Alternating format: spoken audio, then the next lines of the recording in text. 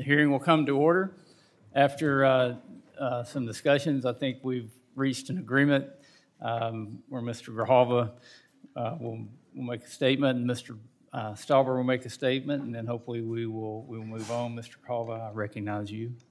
Thank you, Mr. Chairman, and let me just reiterate the statement that I made earlier. If my colleague feels that that was a direct personal insult, I apologize for that. I do that again.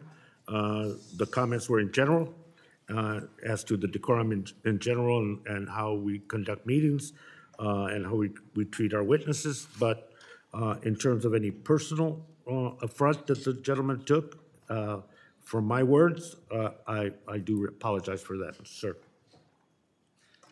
Mr. Stauber, you're recognized.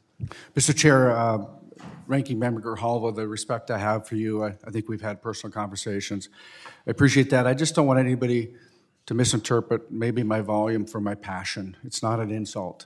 I'm concerned about energy. I'm concerned about critical minerals being mined by child slave labor, and it goes on when we have the ability to do it here. So I will yield back and we'll continue with the proceedings.